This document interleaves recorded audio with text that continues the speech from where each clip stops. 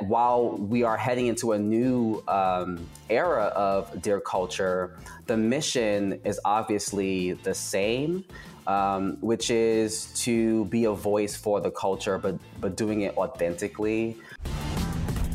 What's going on, everybody? Welcome to Dear Culture, the podcast for, by, and about the culture and conversations happening in and around the Black community and our culture. And we're going to have a real interesting conversation today. This is an episode that is about passing the baton, passing the torch, so to speak. Because if you notice, you're listening to Dear Culture in Panama Jackson. That's me. I am talking. It is not the voices that you are used to, the folks that you know. So for this changing of the guard, we decided to bring one of the hosts, Mr. Jaron Keith Gaynor, on to kind of help explain what the hell is about to happen here at Dear Culture. Before I intro you, a man who needs no introduction, Jaron, how are you doing today, brother? I'm doing great. Panama, I mean, this is surreal for us to be back at Dear Culture, but with a different host. But I'm excited to have this conversation with you. I think that you are the perfect person to pass the baton to in hosting this show that was really a labor of love for me and for Shauna and the other previous host of Dear Culture. So I'm ready to get into it. Yeah, and for one, I appreciate that. Thank you for saying that. Your vote of confidence makes it a little bit easier to take over such a significant and important part of what the Griot was doing. And you know, there was a little hesitation, a little nerves there up front about being willing to take on something that had already been established, where there's already voices that are established there. So before we get into that, I mean, so what? You know, I was going to intro you, but what are you doing? What is your job here at the Griot, and why can't you do this anymore because you're so busy? Break that down. Yes, so I thought about this long and hard, and I really enjoyed doing Dear Culture every single week. But the reality is that it was really difficult for me to do a weekly podcast show and do what I'm doing now, which is I am the managing editor of politics at the Griot, running our DC bureau here in Washington, D.C. I've been in and out of the White House covering the press briefing at the Capitol, just covering all that's happening here in Washington as it relates to politics, alongside my colleague, the illustrious history-making April Ryan, the longest-serving Black woman White House correspondent in the history of correspondence. And the work that we're doing is very meaningful. And as you know, Panama, there's a lot happening in our country, and it's important that someone is there representing Black America and asking those hard questions and exploring those really important stories. And I knew that I couldn't do both. You know, I'm doing interviews, I'm editing, I'm a correspondent. And so I felt like this was the best decision for me. But it's a very exciting time because we are the only Black-owned digital news outlet in the press briefing room. We have a seat in the room, as one might say, we have a seat at the table, and we want to take every advantage of being at that table. And it is something that I don't take lightly. And in order for me to really do this work well, I knew I had to step away. And I remember when you and I had the conversation about you taking the reins of Dear Culture, I was like, this is actually a perfect idea. It wasn't my idea initially, but I'm so happy that you came to me and Shauna and asked us for your blessing, which I thought was very respectable and commendable, because it's important for Dear Culture podcast to continue on. Not only is this the flagship podcast for the Griot Podcast Network, but it's what launched us into the podcast space, but also it was connected to so many beautiful memories. It was connected to also some very not so positive memories, because this launched during a pandemic where we saw COVID disproportionately kill Black and brown people, and we didn't really understand what COVID was and where the country was headed. It happened during a time when Black and brown people were being murdered by police and vigilantes. And so Dear Culture started out as like this kind of like this diary of the Black experience during one of the most transformative, heartbreaking years in this country's history.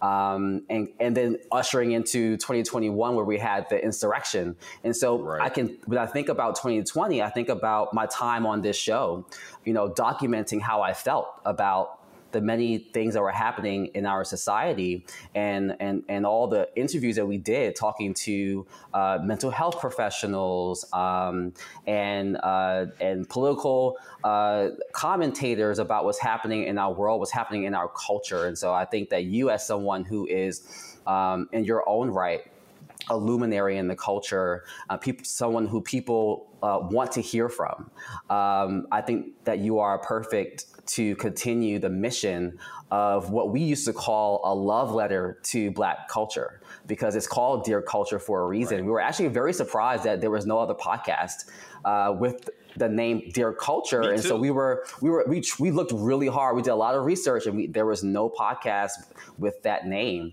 And obviously it kind of plays on, Dear White People, which we know was a very popular book. Absolutely. And then film and then series. And so it was kind of in the vein of that, of like being very honest and truthful about the Black experience, but rather than talking to white people, talking to each other. It's interesting that, the podcast is kind of viewed as like a letter to the culture, because I plan on doing something similar, but I'm more this time instead of a letter, I'm going to be asking the culture questions kind of thing, right? Like, we're bringing these interesting conversations, which are going to vacillate from the absurd, but very rooted in like Blackness and Black cultural aesthetics and stuff like that. And sometimes it is going to be serious but we're going to be asking these cultural questions. So I really appreciate that ideology of like, a letter to the culture. And I think you all really did a good job of addressing cultural issues and talking to the people and talking to all of us about what's happening within the culture. What do you have like a first memory of when you guys first started Dear Culture? Like, do you remember the first show that you all did? Wow, that's a good question. My first episode, I believe, may have been was me and Natasha Alford, who is our one of our vice presidents here at the Grio, who's also one of our senior correspondents. And I remember we did an episode with Angela Yee, who is the co-host of The Breakfast Club. And Angela is someone who really is a friend to the Grio. We've interviewed her countless times. And it was about her dual identity as a Black woman, but also a Asian American. And if people might not remember that during the height of the pandemic, Asian Americans were being harassed and attacked because we had a president who was calling the COVID-19 the China virus. And she kind of lived in at the center of this virus, because Black people were most impacted by the virus, and Asian Americans were being harassed and being blamed for the virus. And we thought that she had a really interesting perspective, being kind of at the center of that. But generally, I just remember starting the podcast from my home. We had not intended for Dear Culture to be to have been launched from our living rooms or our bedrooms, or in some cases our closets. We had planned to build a studio in our New York offices. We had hired a consultant to help us build the infrastructure for the podcast. And then the shutdown happened, and we decided, we had all this extra time on our hands. We were, obviously working and, running the site of thegrio.com, but we said, why not just launch the podcast anyway? And it was, there were some false starts. We didn't really quite know the direction we wanted to take it. So initially it started out as all the full-time staff of the Grio kind of rotating hosts. So every week you would be introduced to me or Natasha or Courtney Wills, who was our entertainment director, who now has her own podcast. And so Acting Up. Please listen to Acting Up. Such a great show. She's so good at that. And so the idea was to introduce the culture to the Griot staff. And then eventually it had this new iteration, which was two permanent hosts, myself and Shauna. And it gave you a perspective from a Black woman, cisgender, and a Black queer man. And we poured our hearts out on this show. And to my point about the launching it during the pandemic, we were able to kind of like use it as therapy to like kind of get through some really difficult times in the culture. And so, but my most memorable episode, there's so many, but if I had to choose one, it would be, for me, it was always important to center the Black LGBTQ plus community. And I believe that when we have a platform, we should use it wisely. And for Pride Month during 2020, I wanted to really center the lives of Black queer people, because during the Black Lives Matter movement and the George Floyd uprising, there were times where the voices and faces of Black, queer, trans, and non-conforming people were being ignored. And we wanted to create an episode that centered everyone. So I interviewed Laverne Cox and Delon Burnside from Pose, and George Johnson, who was a phenomenal author and writer who also started his career at the Griot. And we talked about representation and centering Black queer lives. And I was really proud of that episode because I helped produce that episode. And it was kind of like a brainchild of mine to kind of merge all of these things that were happening in 2020. But there's so many memorable memories. But when we first started it, it was kind of scary. You know, I'm used to being a journalist, and so I always hid behind the byline. I just give you the news, and so Dear Culture became like this platform for me to actually use my voice, to find my voice, to use my voice, to and you know, it's not easy sharing your opinion about what's happening in news and entertainment. And it took some getting used to. I'm still not all the way comfortable sharing, because especially now being in the world of politics, I think it's really important to be mindful of things that you say. But one thing that I was proud of, not only finding my voice and using my voice, was being vulnerable. And I think that that's something I would really want UPanama to continue to do, because we talked about things like, we talked about our personal lives a lot. And I know that you do that in your writing, talking about your family and your children. And I would, just encourage you to do that more, because what we found is that when you wear your heart on your sleeve and you share your true experiences, you find that people can really relate to that. And so many people would reach out and say, thank you for saying that. Because it affirms people and makes them feel seen and heard. We share things about our love lives. I shared a very heavy topic about being sexually abused as a child. And these are things that are not always easy to share. It takes a lot of courage and strength to do. But it's also important because, again, there's someone who might have walked that same life and may need to be encouraged. And so Dear Culture is not just about, it's about, talking about the culture in ways that are funny and provocative, but also talking about the very real things that make up the Black experience. And we know that the Black experience is not monolithic. And so I think that that's what makes Dear Culture so special. It's interesting to hear you say that it was hard to share parts of yourself, because when I listen to those episodes, I don't get that at all. Like, in fact, I always felt like, I was like, man, they're really giving a lot of who they are in the episodes that I listen to, especially. And I think I remember listening to one about talking about being sexually abused and things like that. I'm just like, wow, this is really deep. And it made me wonder, like, I can't imagine when you all started this, that's where you thought you would be going with it. But obviously these things morph over time, right? The goals, how they start. You remember you said that it was going to start like as a rotating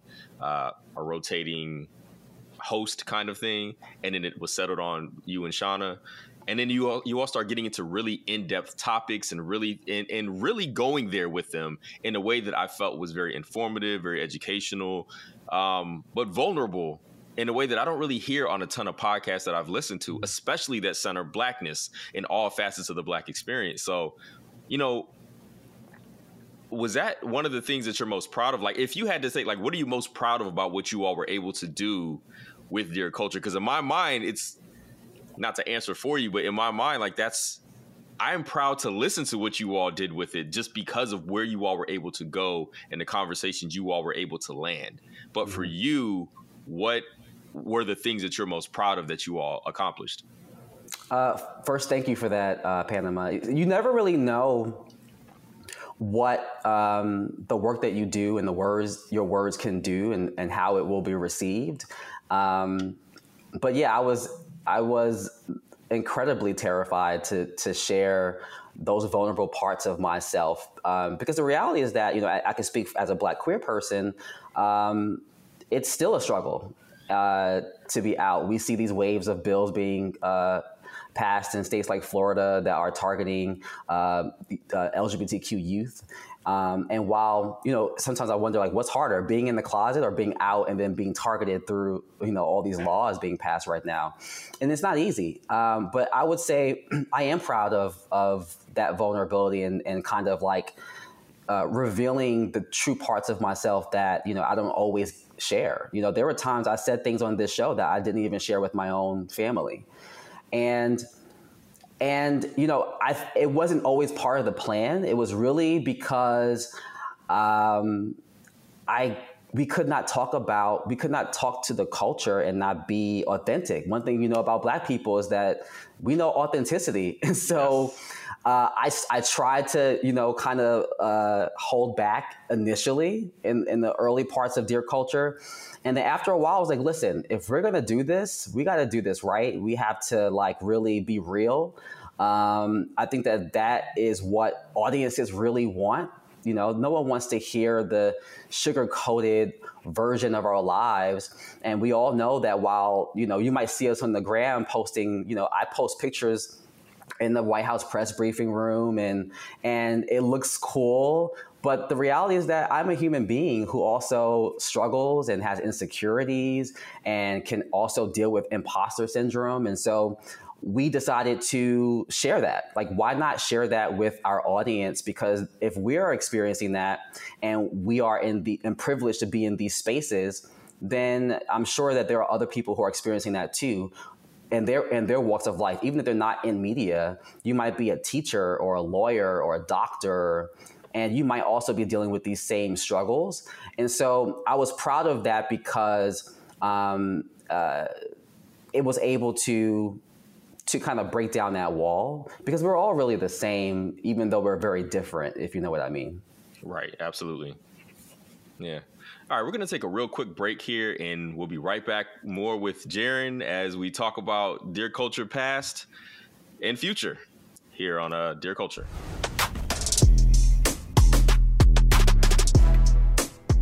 Hello, I'm world-famous white peopleologist Michael Harriot and the host of the brand new podcast, The Griot Daily, on the Griot's Black Podcast Network. Join us every day as we get to the nitty-gritty of everything going on in the world. It's like a mix of critical thinking, news, and some Blackness as the seasoned salt. We'll be everywhere you find your podcast starting in June. And, as always, tell your mom and them I said hey.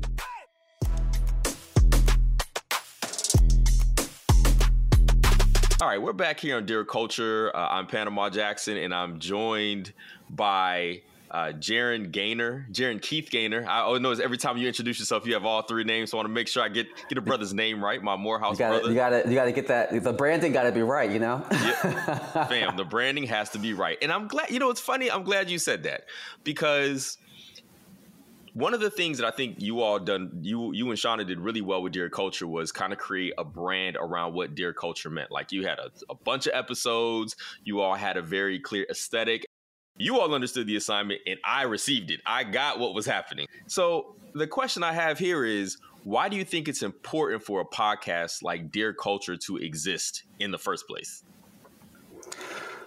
That's a good question. Dear Culture should exist because, there are a ton of podcasts nowadays that speak to many different types of experiences. And Dear Culture was initially designed to talk to Black millennials. And then it kind of just evolved into this like love letter to Black culture. And our podcast, because it is part of the Grio, is that it's Black owned. And we know we have a lot of podcast platforms. We have a lot of Black media. Very few of them are Black owned. And there's a sense of freedom that comes with that, because we're not beholden to this like white corporate structure, with the exception of maybe a few curse words. Shauna and I were able to kind of say exactly what we meant whenever we wanted to say it, however we wanted to say it. I think for Dear Culture fans, they know that Shauna was more of the one who had more expressive than I. We communicated very differently, but I think it worked out so beautifully because we were so different. We always said that we were the yin and yang to each other. She was the fire and I was kind of like the water, and we kind of like. We worked so well together. Initially I didn't know if it would work. I'm like, oh my gosh, I'm not like Shauna. I'm not, my anger shows differently. But it ended up being like this beautiful partnership.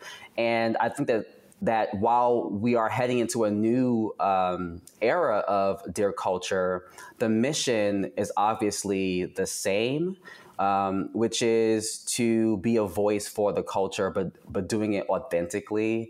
I'm sure that other podcasts aim for that same thing, but I think that Dear Culture is really special. And honestly, I mean, like, the title is just really cool, isn't it? It is such a cool title, bro. Let me tell you, when I joined the Grio back in January and I came on, the plan was to do a podcast. And then eventually over time, that's how we even ended up here, I realized that you and Shauna both had a million things on your plates, right? The idea of perhaps moving out of the space, it was like, I guess the timing kind of lined up. And I remember talking, I was like, I mean, that you can't lose a name as good as Dear Culture for a podcast. Mm-hmm. So, conversations were had that I was like, I want to talk to them and see if they'd be okay, if what I'm hearing is true, that they're ready to kind of move on to different spaces, that perhaps I can step in here so that we can have some continuity, because we cannot lose that essence, that ethos of what you all brought to the table so far, mm-hmm. even if, my own aesthetic is going to be different, right? Like, the way that I approach conversations is going to be very much in the vein of how I tend to write my articles and stuff like that. But the point is, it's all very much about the culture. It's mm-hmm. all about speaking to the culture. It's about Black culture and making sure that, the conversations that we have in the culture have a place to shine, and not just mm-hmm. in a way that it's just asking a question, but actually having a real conversation about it. And, this kind of leads into something that so there's a segment that we're going to do, we're going to have these conversations, but there's this segment that I'm going to do with Black Fashion. Randomly did this one night on Facebook. It was like a Friday night. I was bored and I was like, I think I just mentioned something. I don't even remember what I said. I just called it a Black Fashion. And I got like 1,000 comments on this thing, like immediately. It hit Twitter. It was the craziest thing. I'm like, boy, y'all really got a lot on y'all souls. Y'all need to get off. Apparently people been holding on to some things.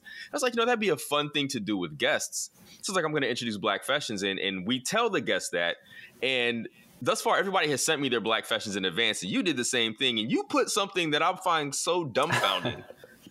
But it's more that proof that we are not monolithic. So please, brother, my good brother, my Morehouse brother, my brother who spent time in the A. What was, you said you had two things, but the first one is the one that stands out to me. What was your Black Fashion? So my Black Fashion is that... Take your time. I don't like sweet tea, and I don't think it's sweet. I think it's bitter. I don't even understand. I'm sorry.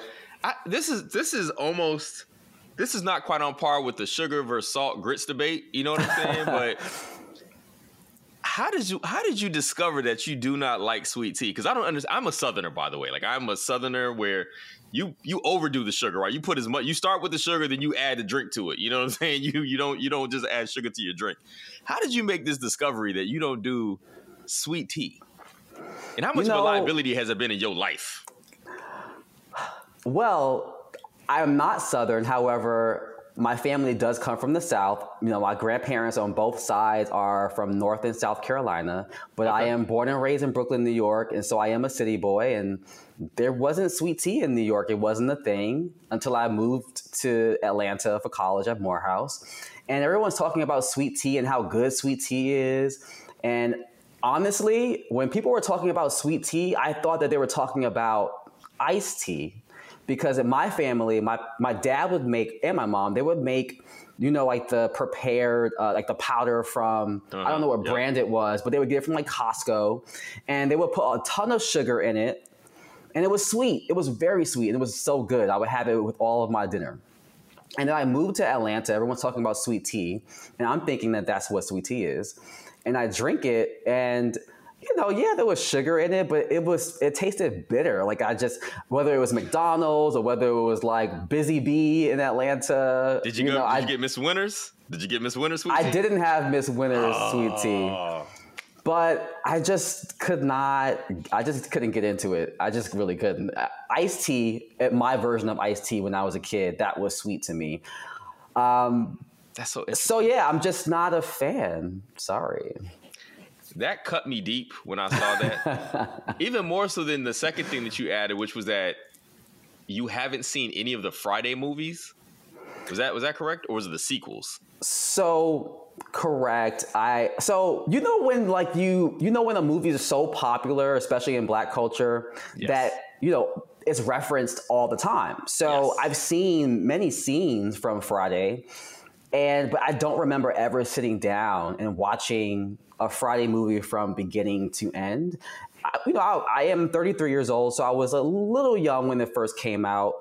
And, you know, I did grow up in a household where my parents were kind of like policing what I watched. And so maybe that played a role in it. But I've never really watched Friday before. You know, I think about the famous scenes from like on the porch with Chris Tucker and Ice Cube.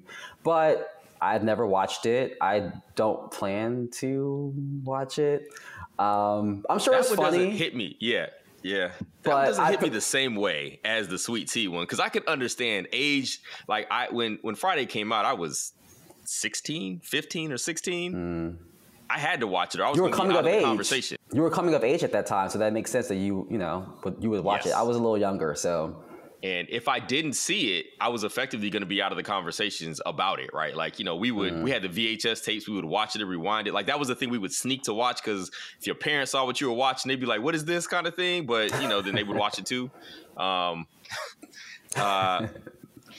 yeah, thank you for sharing. This is your most vulnerable moment as far as I'm concerned, because admitting you don't like sweet tea. Because if y'all try to revoke my Black card, I'm going to be really heartbroken, because I'm very Black. I'm from Bed-Stuy. I went to Morehouse. I'm Black. But yeah, your card is stamped. We just got some questions. But you know, the fun thing about doing Black fashions of this sort is that you find out so much stuff about people in these individual parts of Blackness that we kind of all assume we all share, and then you find out there's a huge amount of people that don't. Right? Like, that's the fun part about it. Like, just learning about how different Blackness can be, no matter where you're from, no matter how you grew up, no matter your entryway into certain parts of it. It's just like, we all have our things. And I think that's what makes it fun and interesting, and why that whole Blacks are not a monolith thing is so vital to every conversation we have about Blackness. Amen. The other thing that we do is a Black recommendation, which is a recommendation about something about Blackness, Black people, centering Blackness in some way, shape, or form. And do you have a Black recommendation? Absolutely. Shameless plug. First, support Black media, specifically Black-owned media, and specifically the Griot. I really encourage everyone to continue to support the Griot and really engage our stories, not just read them, but share them.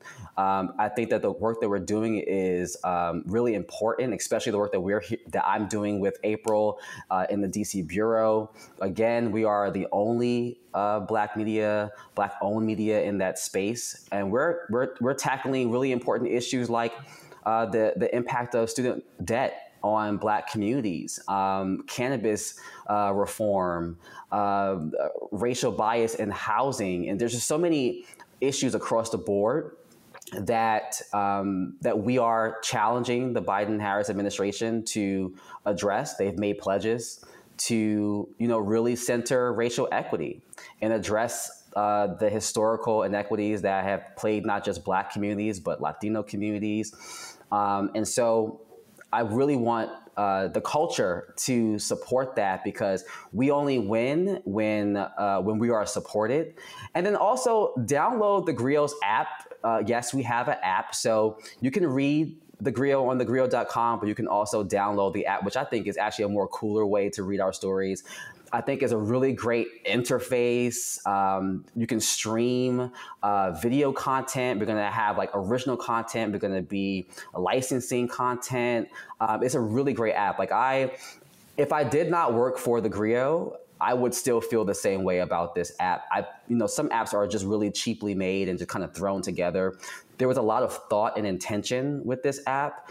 But yeah, I think overall just support the Grio, because whenever we see Black legacy media companies falter or fold, we go, oh, there's all this collective outrage when we had the opportunity to support them.